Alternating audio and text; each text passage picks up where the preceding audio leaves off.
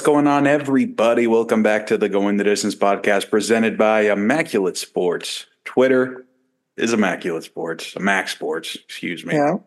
Instagram is also a Mac Sports. TikTok, YouTube, Immaculate Sports. It's episode 178, the Super Bowl 58 preview show, going through all the positions and a little summary of that, a little prediction for the big game on Sunday. And also some other stuff too, of course. Fill the time. Yeah, our full in-depth preview of the Super Bowl that's going on Sunday, and then going over a lot of the coaching hires that we saw and ranking all 8 of the different coaching hires that we saw in the 2024 NFL coaching carousel. I'll get started with my opener where I'm talking about a Kansas City team, not the Chiefs, so I'm going to the Royals and what they've done this offseason, and especially this past week with signing Bobby Witt to an 11-year, $288 million contract. It could go up to $377 million over 14 years with a club option in those last 3 years. But Bobby Witt will be in Kansas City for at least the next 11 years. And looking at what that team has done in that franchise, it's been absolutely ridiculous. And as an A's fan, it's really fun to watch to see another small market team thrive. They obviously got a stadium coming up in the near future with that, and then they got their pillar, their star, who's going to lead them there, and Bobby Witt Jr. And they've also made a ton of different moves this offseason and spending money, and that's exactly what you want to see from these small market teams. They got Michael Wacha, Seth Lugo, Will Smith, who has won 3 straight World Series now at this point. Nick Anderson, who has had some good moments back when he was with the Rays. Chris Stratton, who's bounced around but been a good reliever. They added Adam Frazier, Garrett Hampson, Renfro. Of course, they got Witt. They got Pasquantino coming back from an injury last year, and Salvador Perez as well, too. I don't think this Royals team is going to do anything and make the playoffs, but I absolutely love what they've been doing this offseason and spending some money. Yeah, it doesn't necessarily mean they're going to start winning a bunch of games, but it's always good to see them spend money. I agree. Mm-hmm. And also, we talked a little bit about that with Baltimore. That's a little scarier version of that. But I'm going to go with some NFL news for my opener that I don't think anyone was expecting to see. Week 1, Friday night, the Eagles will be playing in Brazil for the first time ever. A shocker. Maybe they were having a soccer tournament the other weeks of the season, so they had to do it week 1. But, I guess this would technically be a home game for the Eagles since we already know that the Eagles are going to be in it. So I was doing some research. It could be any of the divisional opponents, of course, Jacksonville or Green Bay. So we could have another sick opener to the season like the Kansas City-Detroit one was last year.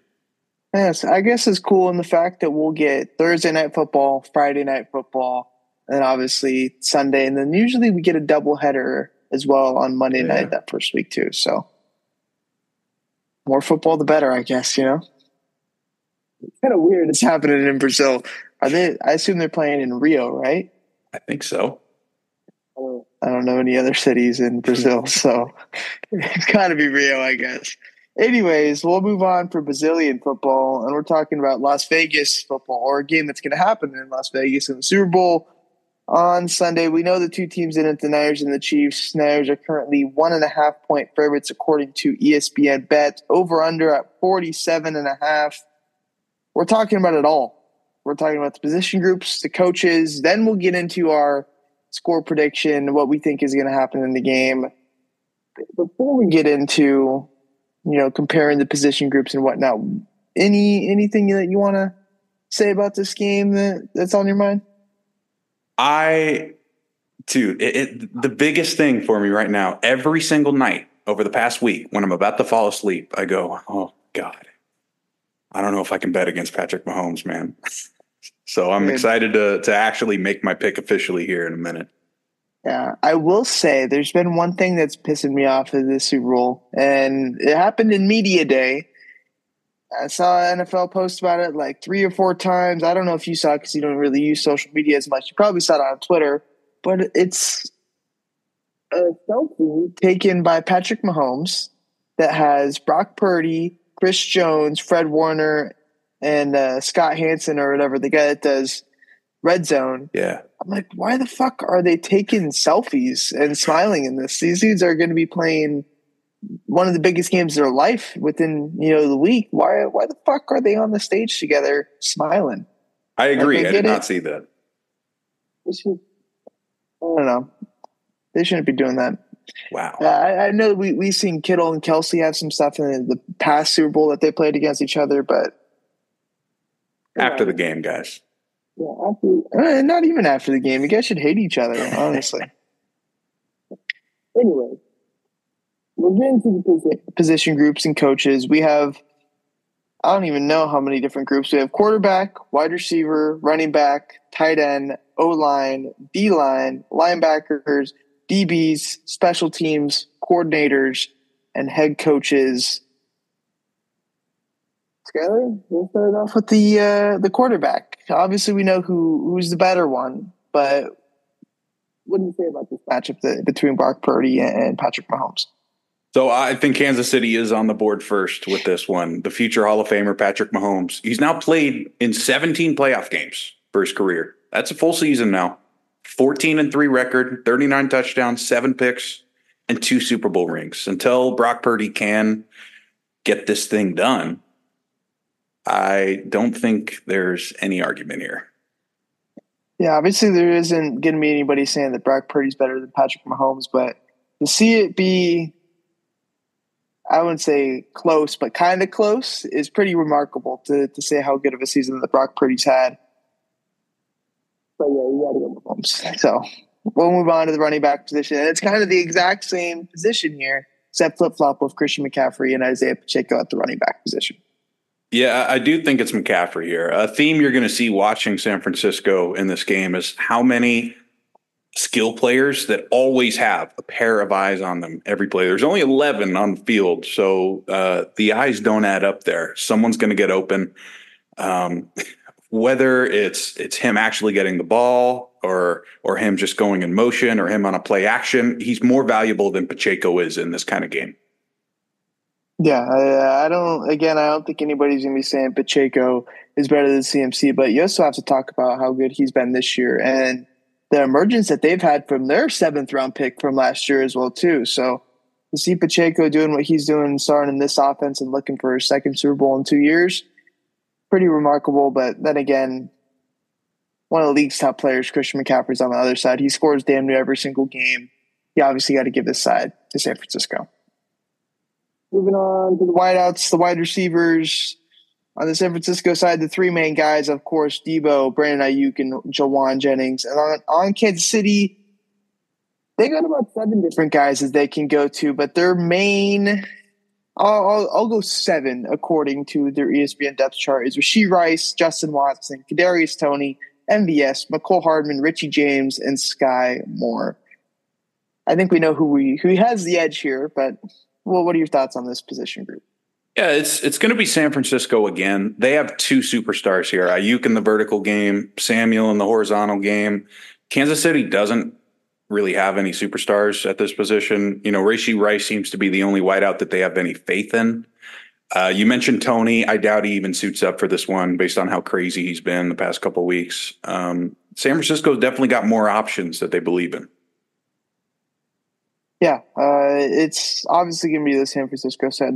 They got 2 All-Pro / Pro Bowl guys and Debo and Brandon Ayuk, and then a guy who's made a ton of big catches for them over the course of his career in Jawan Jennings. On the Kansas City side, I know you're not looking at, Justin Watson, Kadarius Toney, McCole Hardman now at this point in his career as, big-time playmakers, but they got guys that have came up big for them so far this season. And while early part of the year, those guys are making mistakes, these past 5 to 6, 7 games, they've been winning them games. You saw MVS have that big catch against the Ravens to seal the deal.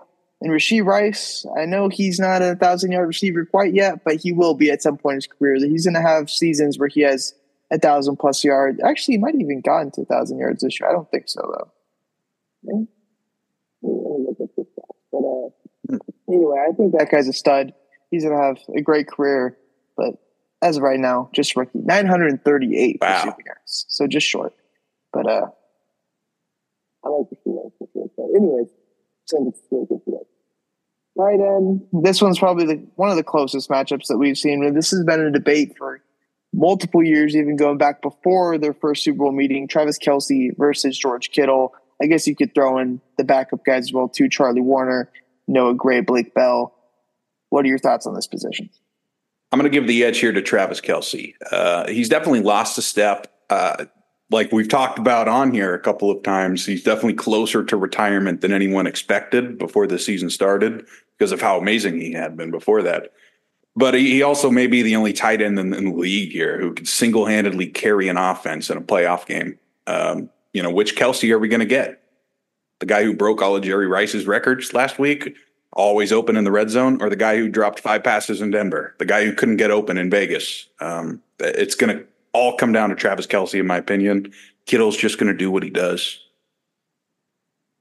Yeah, when you talk about defined role for the players, I think it's pretty clear to see that Kelce means more in the Kansas City offense than what George Kittle does. But if you ended the season, if you were asking me this question 3-4 weeks ago, I think I would have been hesitant more to say Kittle because Kelce was just having a bad regular season. Like you said, he drops in Denver, upset in that Christmas game against the Raiders.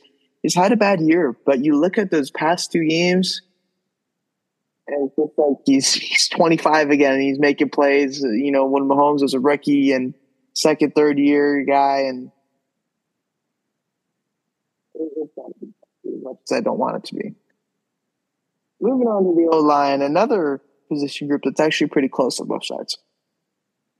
Yeah, at this point, it's kind of up to preference. So I'll kind of explain my process here. I wanted to look at some of the advanced numbers because I hadn't looked at O-line PFF at all this season. They had Kansas City 14, San Francisco 15.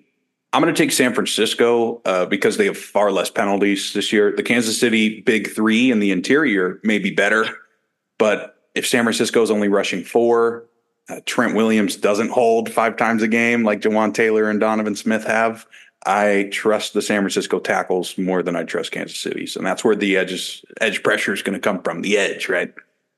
Yeah. When you look at the names in this group and, as far as recognizable names going, offensive linemen, Kansas City's got a lot of dudes. Joe Thuney, Creed Humphrey, Jawan Taylor, I feel like are all dudes that most football fans know. Trey Smith has stepped up a ton since he's been drafted a few years ago. But with no Joe Thuney in the Super Bowl, I'm going that line.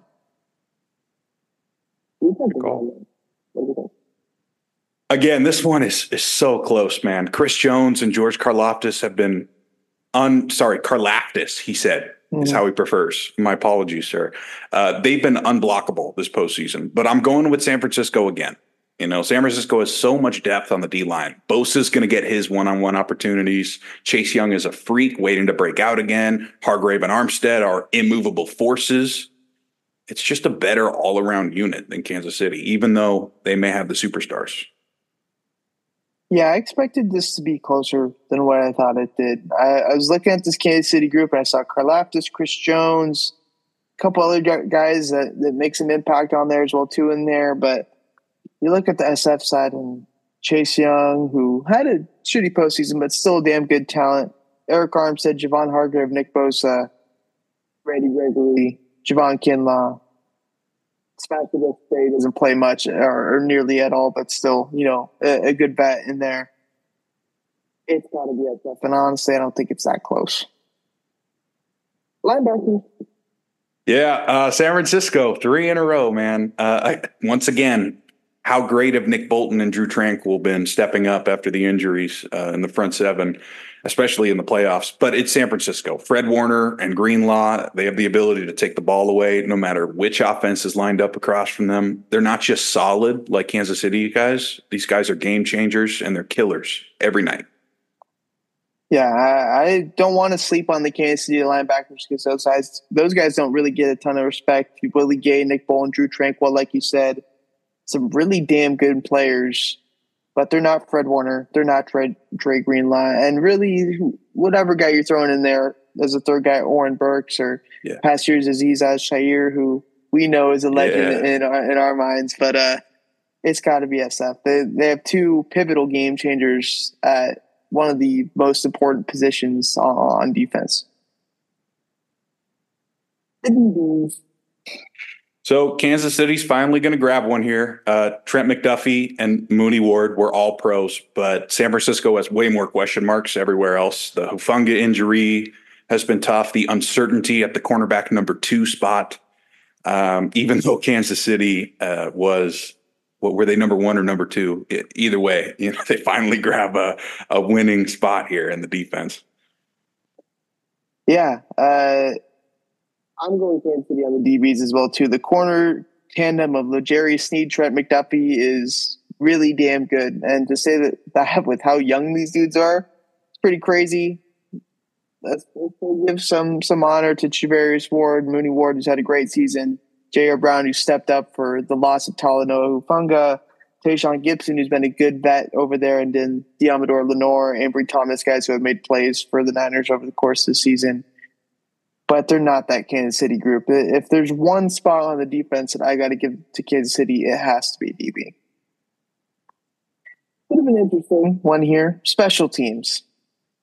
Yeah, I'm going to give this one to Kansas City, basically because Moody misses kicks, Butker doesn't. I understand that's not all of special teams, but I don't really think we need to get into gunners and long snappers to figure this one out. I trust Kansas City to get the job done with a minute left, Yeah, I debated this by if it's a 50-yard field goal or say any length of field goal, and I want Butker or Moody out there to win me the Super Bowl, it has to be Butker. And that's not even any shade on Moody. I know he's made some big kicks. Also missed a few kicks this year, but Harrison Butker's been one of the best postseason kickers of all time now at this point. And I don't think I want to say he hasn't missed or something like that in certain is under 50 or something like that in the last 4 years in the playoffs. But regardless, Harrison Butker is a guy I would trust more than Jake Moody to win me a Super Bowl if it came down to a kick. It's been an interesting look on this next one. Coordinators. Obviously, the OCs on both sides, you can kind of just look at Reed and Shanahan, but we're talking more defensively here. It's a bit easier to see that way. Steve Wilkes, Steve Spagnuolo. What do we think there? Yeah, I feel like you're going to have to go with Spagnuolo here. And I did include something about Matt Nagy just because he's been there for a long time. Steve Spagnuolo, not necessarily in Kansas City, but around the league for a long time. They've been so consistent on defense in the NFL. And, it's not San Francisco's fault that McDaniel and LaFleur, Saleh, D'Amico Ryans, they all left for better opportunities. That's the reality in the NFL. But when it comes down to the X's and O's, I'm going with Andy Reid's staff, man. Yeah, I'm picking Andy Reid's staff as well, too. Especially when it comes down to Spagnuolo. The way that they just game plan for Lamar Jackson and how they attacked it was so spot on and one of the only ways that you can beat that guy. And it just felt like the Ravens didn't have a chance in that game at certain points based off of what Kansas City was doing on defense. Niners, their defense has had some moments, especially, later in games, but game, the Lions game, the way that they kind of got spread up schematically in some parts of that game was pretty evident. So I'm going Spags and the rest of the Kansas City coordinators. Head coach Shanahan versus Andy Reid, 2 great ones. One looking for his first Super Bowl, the other one looking for his 4th, right? Yeah. Wait, no. No, Peterson got the one in Philly. Yeah. So it's 3rd Super Bowl for Andy Reid, perhaps, or first for Shanahan. What do you think there? This one was really tough for me, man. At the end of the day, I had to look up the head-to-head numbers. Andy Reid's never lost to Kyle Shanahan. This was probably the closest one for me, based on all the positions we talked about today. And this one's not really a position on the field, but it's probably the most important one at the end of the day, because they can both find offensive success despite bad weather, injuries, change in personnel, other shit, whatever. Probably the top 2 play callers in the NFL. So this one's going to be awesome to watch, but I'm going with Andy Reid. Never lost to him yet. Yeah. Two of the most fun minds to watch work in football, Andy Reid and Kyle Shanahan. And I can understand an argument for Shanahan, but how can you not put Andy Reid here? He's got the Super Bowls, like you said, hasn't lost to Shanahan yet. So it's got to be Big Red, one of the greatest coaches of all time. And now we're down to it together. The score prediction. Together. What do you have? I have the Niners winning. Yeah.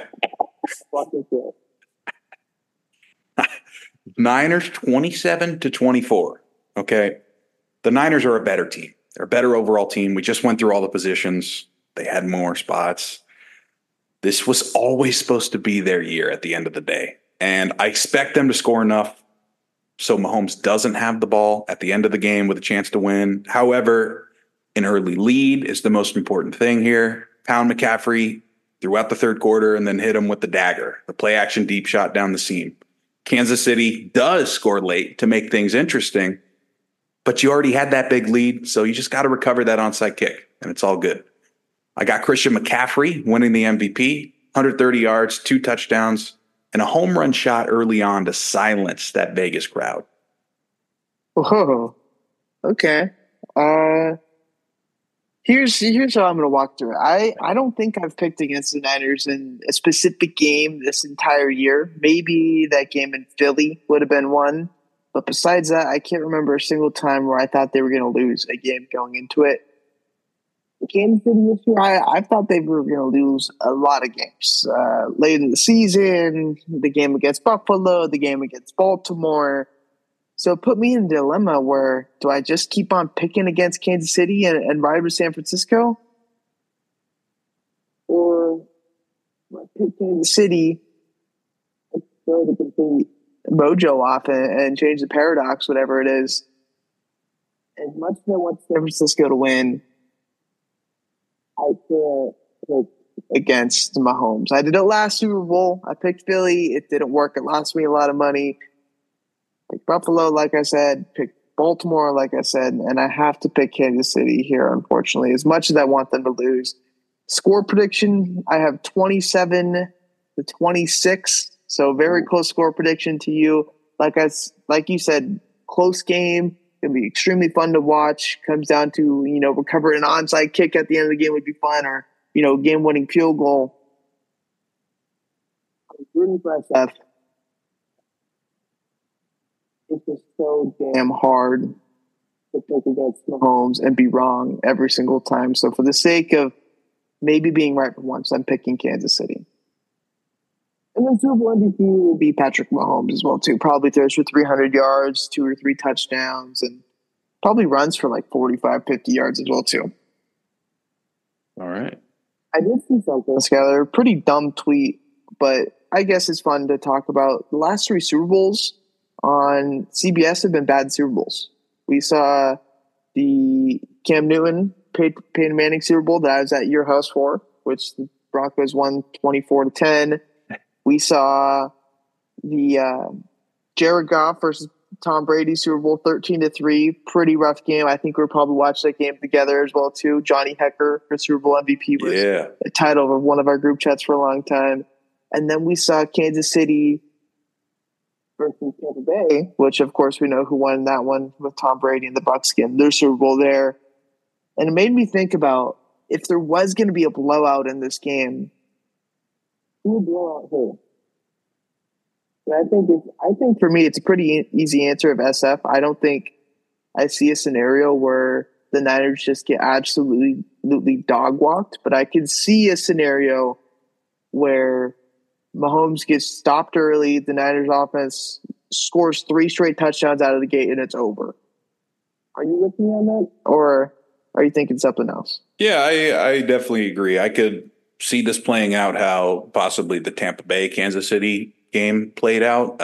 They thought that the O-line and the receivers were good enough because they got them here, but the Super Bowl is just a different animal, man. Sometimes you just aren't as ready as you thought you were. And San Francisco is not going to make that mistake again, in my opinion. If they lose, it's going to be close. Yeah. I know that wasn't on our script or anything, but that's something I saw earlier today that I wanted to throw out there. Anyway, we'll move on to the coaching hires. The two that we saw this past week was Dan Quinn to the Washington Commanders and Mike MacDonald going to the Seattle Seahawks. We'll talk about MacDonald first. We got a Mike McDaniel and a Mike MacDonald in the league, which is kind of crazy. But what do you think about the MacDonald hire, the youngest head coach in all of football now? Yeah, I like this one a lot for Seattle. Everywhere Mike MacDonald has gone, the defense has been elite, from Georgia and Michigan back to the NFL with the Ravens. It's similar to Raheem Morris here in Atlanta with Seattle. This team has lost their identity. They obviously missed the Legion of Boom days. Like you said, MacDonald is now the youngest head coach in the league. Change of basically everything that Pete Carroll has been doing there, which isn't always a bad thing. And he should be able to put together a great staff. He's connected to a lot of great programs. And they're in a division where you got to get rolling pretty soon or you're going to get fired. Yeah. I like this hire as well, too. Like you mentioned, I think it's going to grade pretty high on my ranking of head coach hires when we do that in a few minutes. But 36 years old, but like I said, youngest head coach in the NFL, been the DC for Baltimore and at Michigan over the last 3 years. Before being the DC at Michigan for 1 year, he was in Baltimore for 6-7 years before that as a linebackers coach, DB's coach, defensive assistant, and an intern. So he's worked his way up from the bottom. He didn't get the silver spoon of just walking into a good program and being the OC right away or something like that. He's worked his way up, and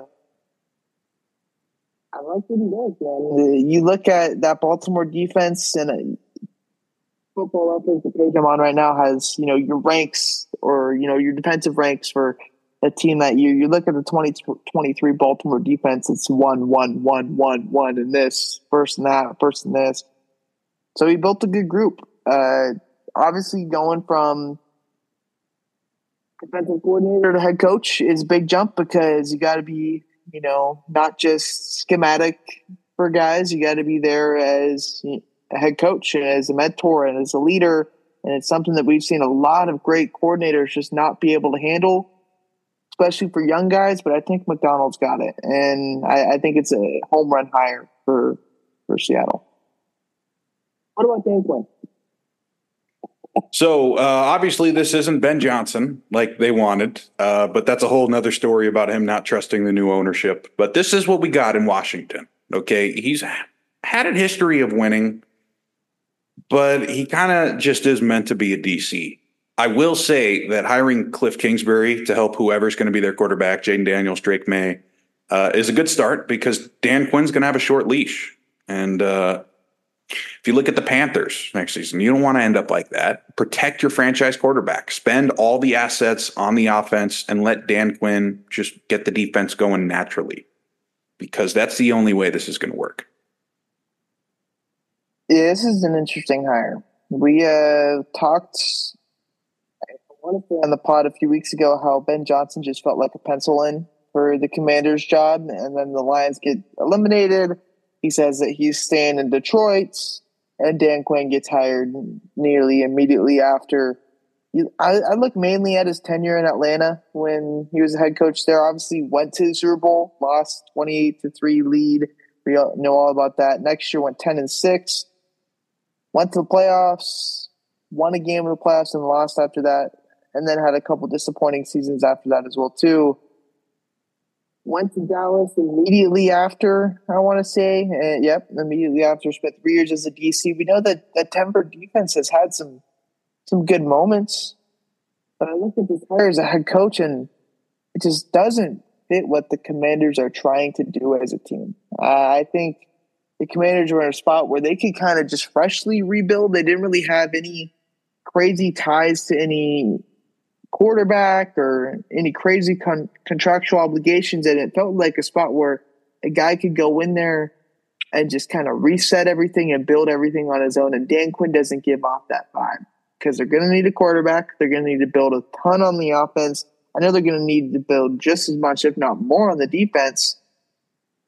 I feel like they've got to start with the offense for this stuff. So I don't like it, especially when you just fired Ron Rivera. And I'm not saying Ron Rivera is a good coach at this point in his career, but Dan Quinn's just the white Ron Rivera. That's all he is. So fuck it. I give it like a 4 out of 10. Okay. Or maybe less. 2 out of 10, 3 out of 10. But I don't like this hire. I'll say that. Anyways, when we're talking about Dan Quinn and Mike MacDonald, I'm going to be fucking that up for a long time in a minute.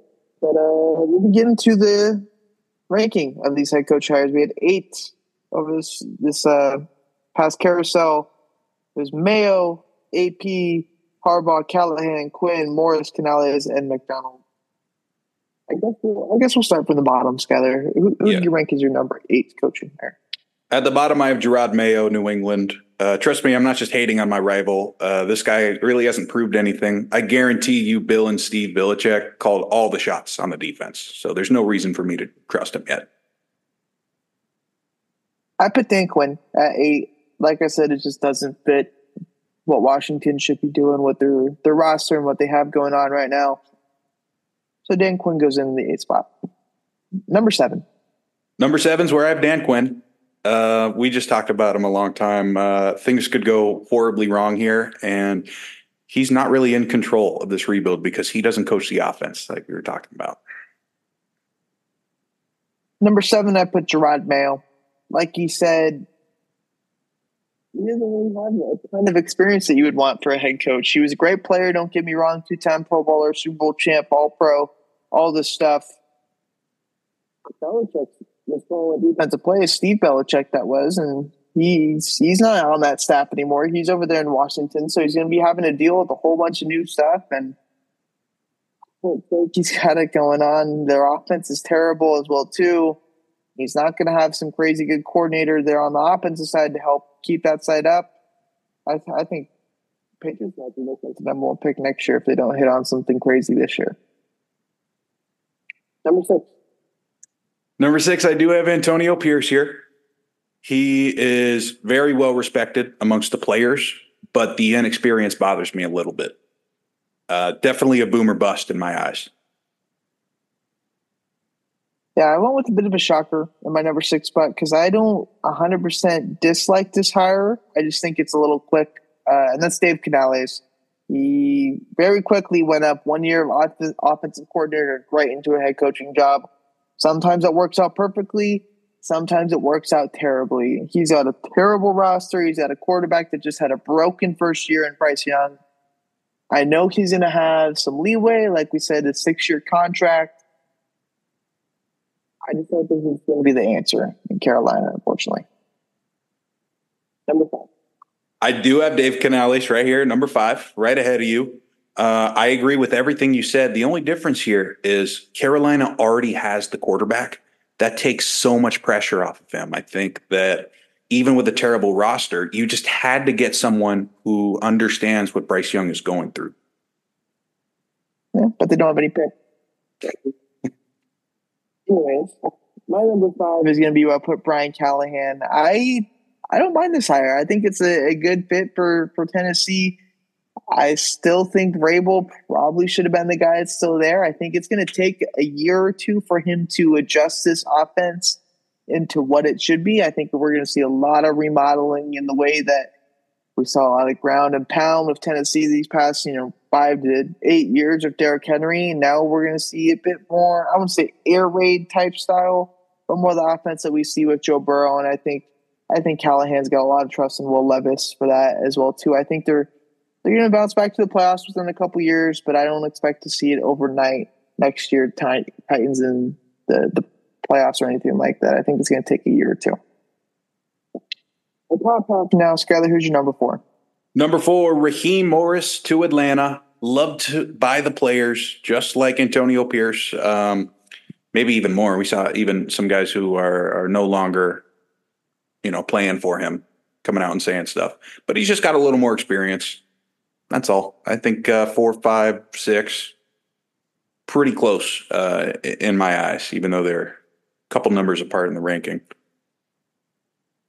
Yeah, maybe a bit of biased for me, but I put AP in the 4 spot, Antonio Pierce. I get exactly what you're saying by the inexperience and, going from high school to college to linebacker coach last year to interim head coach this year and then head coach next year is a pretty quick jump.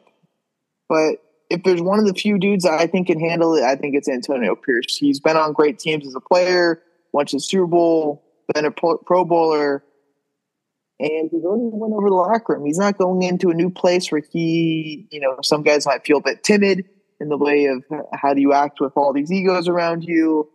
He knows exactly how to act, and he's got every single player to buy in. And the way that I watched this team the last 9 weeks under AP was something I haven't felt in a long time as a Raider fan. So I'm confident in him to get the job done. We'll just see how Luke Getsy calls plays on the offense. Sorry about that.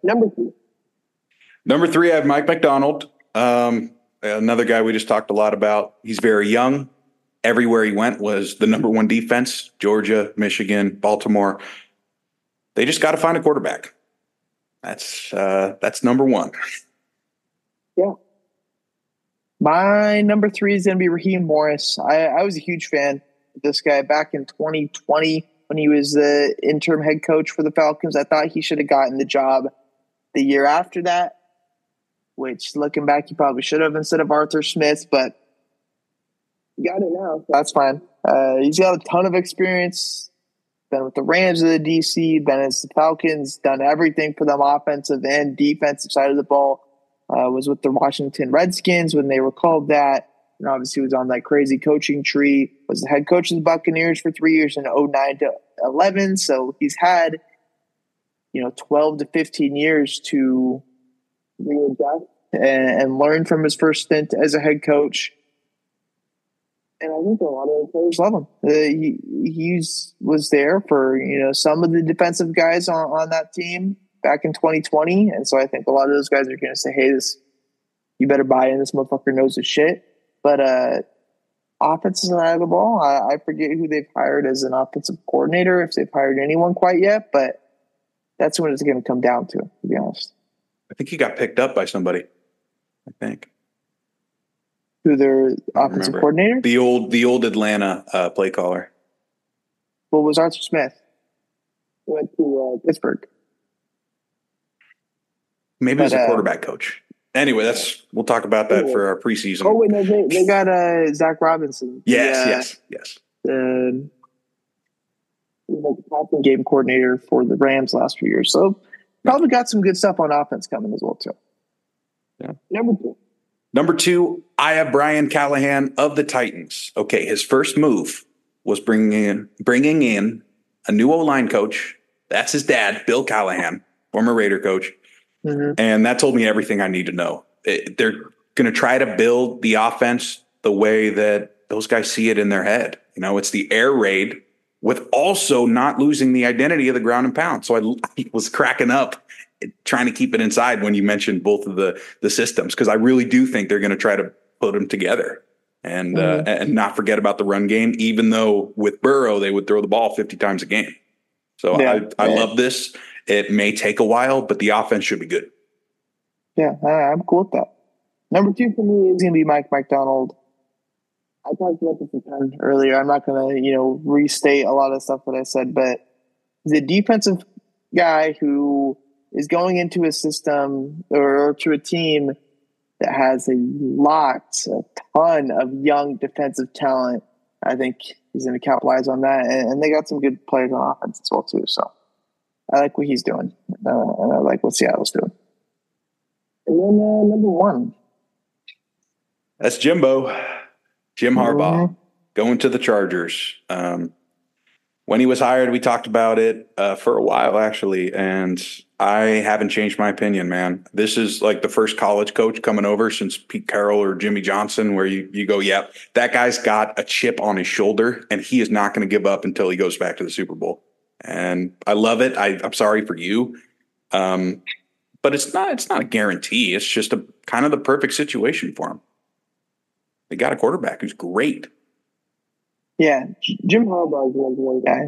That's pretty easy. 44, 19-1 in his 4 years as the Niners head coach in 2011 through 2014. Obviously went to the Super Bowl, lost that Super Bowl. Went to Michigan, won the Natty this past year. Do you think he wins that Super Bowl back in 2012 or whatever year it was? Do you think he just retires after the Natty? Or do you think he... That's tough. You know, the Kaepernick stuff happened right after this, too. Maybe it would have happened either way because they kind of had to rebuild it. Because I was thinking that's probably the only reason why he's going to the NFL is he wants to get a Super Bowl and he wants to compete with his brother. Yeah. Past that, I don't think he's going to be guys there for 20 years or anything like that. He's also pretty damn old, too. So it's not like he's, the youngest guy in the league or anything like that. But if they win a ring within 2 years, I think he's out. Do they win a ring in 2 years? Hell no. That's not going to happen. But, yeah, it's one hire. He already brought in his defensive coordinator from Michigan. He brought in Greg Roman, who was skeptical in Baltimore the last 3 years that he was there, but has worked with Harbaugh in the past, so I'm sure that they'll be just fine there. And the Chargers and Justin Herbert are going to be pretty happy with this guy for sure. All right. Moving on to the Super Bowl. Yeah. So I originally had winners and losers for the Senior Bowl, but I changed my mind. We're only doing winners today. That's BS. They got more time to make up their draft stock. They're going to go run at the combine in front of millions of people, and that's going to be pretty nuts. But we'll talk about some winners from a couple positions because there are some. I didn't get to watch the game live, but the practices are just as important during the Senior Bowl. So we'll start off with Bo Nix. He's my big winner for the quarterback position. He looked much more comfortable than Michael Penix did the whole week. The mobility and the quick release should transfer over to today's NFL, and I think that's going to get him in the first round, which would be crazy. I'm not going to lie. Don't think I don't understand that, but quarterback's a very popular position. Mm-hmm. All right. So receiver here, I got an interesting one for you. My winner for the week, Luke McCaffrey from Rice. He just moved to receiver from quarterback. I'm sure that experiment and being at a small school like Rice made NFL teams skeptical, but he had a great week. He was toasting guys all week long. And, obviously he's a great athlete. He comes from the McCaffrey family, right? O-line, it's always a big week for the O-line at the Senior Bowl, probably the biggest because you can actually see in person, this guy can actually move at 300 pounds plus. He can move like a pro. So I'm just going to list off a couple. We got Talea Fuaga, right tackle from Oregon State. And by the way, these are all the guys who have bumped themselves up into first round mentions. Tyler Guyton from Oklahoma, the former tight end turned tackle. Jordan Morgan, Arizona's left tackle. Jackson Powers Johnson, the center from Oregon. He's the best center in the class. And Christian Haynes, the guard from UConn. There's always one of them. Always one of those FCS guys. Plays guard. Goes pretty high. A couple more guys here. My big edge winner was Layups Latu from UCLA. Everyone knew he was a freak, but how injured was he? He's got a giant medical history, and he was ripping dudes off with a spin move all week long. And my last winner, it's a funny one here. Quinn Mitchell, the corner from Toledo, because we joked about him a couple months ago. Like, imagine if the Raiders drafted a corner from Toledo. And then you actually see him in person, and you realize he's got the wingspan of a power forward. This guy's going in the first round. There's another guy like that, TJ Tampa from Iowa State. He wasn't at the Senior Bowl, but it's a similar story. You're like, why does everyone have this guy going so high? He played in the Big 12. They don't play defense. You go, oh my God, his arms are, longer than Sauce fucking Gardner's. So yeah, that's the Senior Bowl wrap up. It's an awesome week. I want to avoid losers for now. Draft season, baby. Here we go. Yeah, Skyler got to nerd out about the Senior Bowl. I get to nerd out about the MLB moves that we saw this past week. We saw a lot of big moves. I would say big moves. We saw a couple big moves. But we saw a lot of under-the-radar moves this past week, and I'll get right into them. Starting with the moves that we saw on January 31st, the last day of the first month of the year. Starting off with Wandy Peralta signing a 4-year deal with the San Diego Padres. I believe there's an opt-out after every single year of this deal, so pretty interesting contractual structure there. but a guy who's been a good left-hander for the Yankees and the Giants over the past, 3 to 4 years at this point. So I like this signing for the Padres. Or he is 32 years old, so it'll take him through age 36 season. I don't know how effective he'll be at 36, but I assume he's not. Sad one here. Cannon Smith-Njigba, brother of Jackson Smith-Njigba, designated for assignment. He's trash, so unfortunately there is that. There was a sleeper move by some people. Some people really like this move. I'm not a huge fan of it. I'll explain why. Trey Cabbage got traded from the Angels to the Astros after being, I want to say, DFA'd or optioned over this past week. A lot of people are, or I would say a lot of people, because there's just not a lot of people that talk about this, but he was like 30-30 in the minors last year. He's a 27-year-old outfielder. However, I'm not a huge fan of it because he came up for the Angels last year and just swung and missed at everything. So I don't think he's going to have any MLB impact, but since he's on the Astros, maybe he does now. Moving on to February 1st, we got a big trade that resulted in Corbin Burns going to the Baltimore Orioles for B.L. Hall, Joey Ortiz, and a first-round pick number 34 in the 2024 MLB draft. That's a comp pick. That's why they're allowed to trade it. 1 year. That's Corbin Burns. He already said on, I want to say, AJ Przinsky's podcast that he's really interested in testing out free agency. Obviously, if something happens this first year where he falls in love with Baltimore, they offer him some crazy contract, he'll likely stay. But Baltimore, even with the new ownership, probably won't have Corbin Burns money quite yet. And they'll probably just have to hold on to him for this 1 year and then get rid of him after that. Or not get rid of him, but he'll walk away after that. DL Hall, Joey Ortiz. Start off with the lefty DL Hall, a guy who's a flamethrower, used to be a top prospect as a starter, moved to reliever, has had some good moments in the pen these past 2 years. Throws hard. Great stuff. I'm pretty sure the Milwaukee Brewers said that they want to use him as a starter. Hopefully they do, because that would fill in pretty nicely and be a good return there. Joey Ortiz, 25-year-old shortstop, who was a top 100 prospect these last few years. Came up to the big league just past year, did not produce for jack shit, got sent back down even with Jorge Mateo still being in the big leagues, who didn't do anything past April. So that kind of tells you about Joey Ortiz's current production at the MLB level. This doesn't really make sense for them either because they have Willy Adames. This trade also sparked rumors that Adames is going to be moved, who's on his last year of his deal. So maybe they'll do that. Maybe they want to go younger. Although trading guys with 1 year left on their deal is usually not the right way to go about it, in my opinion. I think if you have 1 more year and you have the chance to be competitive, just go ahead and compete. Anyway, moving on to January 2nd, we saw a small trade between the A's and the Giants. Ross Stripling going to the A's for Jonah Cox. Jonah Cox, I want to say we drafted last year or the year before that, was in low A, high A. I was a big fan of him, although he wasn't anything crazy, to be honest with you. 22-year-old in low A, high A, how much stock can you put in that? Ross Stripling, probably going to be a starter for us, which is kind of cool. But as a guy who I guess is pretty outspoken about what to do in baseball as far as spending money, I don't think he's going to be a huge fan of being an A. We'll likely move him in July or June once the trade deadline hits. The Mets signed a couple of relievers, left-hander and right-hander, both former A's. First one being Shintaro Fujinami, flamethrower, who pitched for the A's and the Orioles last year. We saw him have some good moments in Baltimore and some good moments towards the end of his tenure with the A's. Ridiculous stuff, throws hard, could be good for the New York Mets. And then Jake Diekman, who had a stint with the A's as well too, signed a 1 year deal with the New York Mets. 37-year-old lefty who's been a journeyman for the last, 10 years of his career. Could be solid middle relief guy.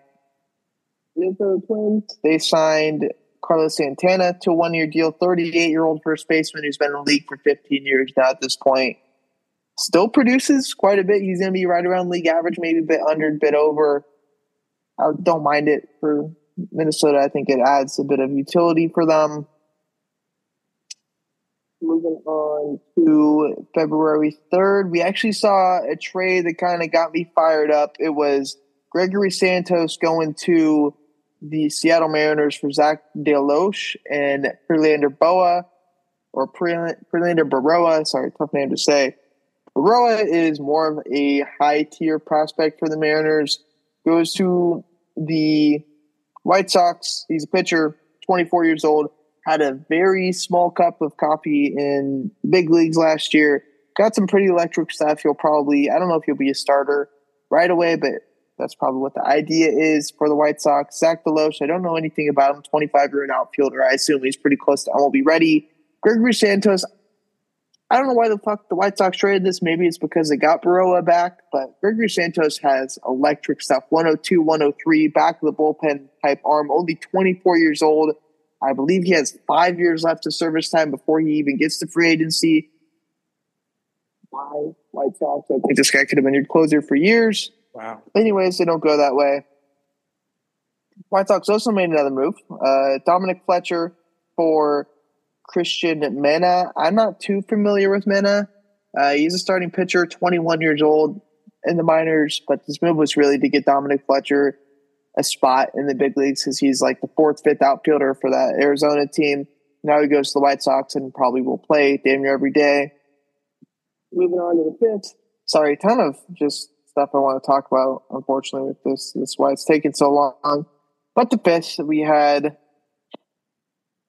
Jacob Dumas signed a one-year deal with Milwaukee, which is $7 million. It's a decent arm, middle of the rotation type guy for them. Ryan Brazier signed a 2-year deal with the Dodgers. Good bullpen arm, good signing by Bobby Witt signed his contract that day. Josh Harrison signed a minor league deal with the Cincinnati Reds. These guys have had obviously good amount of impact with the ton of different teams throughout his career. Now gets perhaps a shot in Cincinnati to be the 26th type guy on that roster. And then today we had a ton of arbitration cases won by not Kershaw, Taylor Ward, Mauricio Dubon, Austin Hayes. Clayton Kershaw agreed to a 1-year deal. Austin Adams got designated by assignment. I read that wrong. I'm about to talk about Phil Bickford, who signed a 1-year deal with the Mets winning his arbitration case.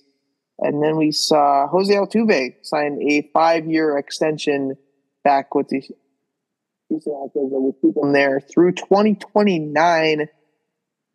That's his age 39 season. The contract money goes $30 million in 2025, $30 million in 2026 and 27, $25 million in 2028, I want to say, and then $10 million in 2029. So Jose Altuve will likely be an Astro for the entirety of his career unless he demands a trade. Age 39 and the Astros suck, but rare instance where you're going to see a guy who plays his entire career for one team and yet was an AL All-Star and an NL All-Star. That's pretty damn cool. That's pretty cool. And treated himself to an MVP. But those are my good moves for the week. Very nice. Moving on to our layups and bold predictions to get on out of here, rounding out the episode. Another fucking rough week for us. I had Denver/OKC over 229.5. That did not happen, unfortunately. Skyler had Indiana and Sacramento over 248 on Friday. That did happen. Way over. Congratulations, Skyler. This week I have Kansas City +2. I picked them to win, so I'm going to take the spread as my flip. So basically this entire week, all my friends who do a lot of sports betting have been asking me, what's the one thing, come on, I need help. What's the one thing that's not going to miss that I could, steal some extra odds on? That's a Christian McCaffrey anytime touchdown. We've mentioned it many times today. If San Francisco wins the Super Bowl, it's most likely going to be because of this guy. Last week, bold predictions, I had Houston over the New Orleans Pelicans. I believe that's only like a 2 or 3 point spread, so it wasn't that bold, but I still got it wrong. Skyler had Denver money line at OKC on Wednesday. That was no Jokic, unfortunately, so not bold for Skyler. This week, I went really bold. I did Kadarius Toney or Sky Moore touchdown. Last year, we saw Kansas City have back-to-back touchdowns out of nowhere. One of them was Kadarius Toney. I wouldn't be shocked if he does play that they get him the ball in the red zone just because it would be so unexpected, and he's a pretty damn good playmaker in there. So I believe Kadarius Toney's plus 500 on Flip, and Sky Moore's plus 850 or something like that. Mm. So that's why I picked 4. So okay, maybe like a plus 400 type thing. Yeah. So this season on our spreadsheet of picks, there's been a couple of times where I've nailed the score prediction on a primetime game. So I'm going to stick with that. I have a pretty pro-style score here, 27-24 San Francisco. So the odds aren't ridiculous. But if you think you're onto something, if you really think they're going to take their field goals, not go for 2, not do anything weird like safeties or, anything that could safeties. Exactly. That plus 2,500 is not a bad option. And even crazier for your score prediction, I'm sure, too. The results in missed extra point or something like that, which wouldn't be too shocking. Or going for 2 and not getting it. Anyways, maybe that's how the score prediction gets there. Maybe the Niners go for 2 to win the Super Bowl. And something maybe a holding call. And then they go for kick the field goal or the extra point and they miss. I don't know. That'd be hilarious. Anything else you want to say to round out episode 178? Yeah. Did you know that Jason Brownlee has a brother who plays corner who lit it up in the Senior Bowl? Look for him round 6 and 7, baby, from Southern Miss. Jarvis Brownlee. Oh, my God. I never thought we'd get fucking Brownlee lore. I think that would happen on the podcast, even though I'm pretty sure you talked about Brownlee before. Yeah. Yeah, those are my closing remarks. That's going to end it for episode 178. Yeah. The Niners in his 3rd ring, or will it be Mr. Irrelevant in his 1st ring? We'll have an awkward conversation about Brock Purdy's legacy if that does happen next week. Yeah. Is Patrick Mahomes really the GOAT if he loses to the last overall pick? It's a tough one. But we'll make sure to break it all down for you next week if it goes down next Tuesday for 179. Let's just have a great game, man. Another great game. No blowouts. I'm excited. Yep. We'll see you next week, Al. Later.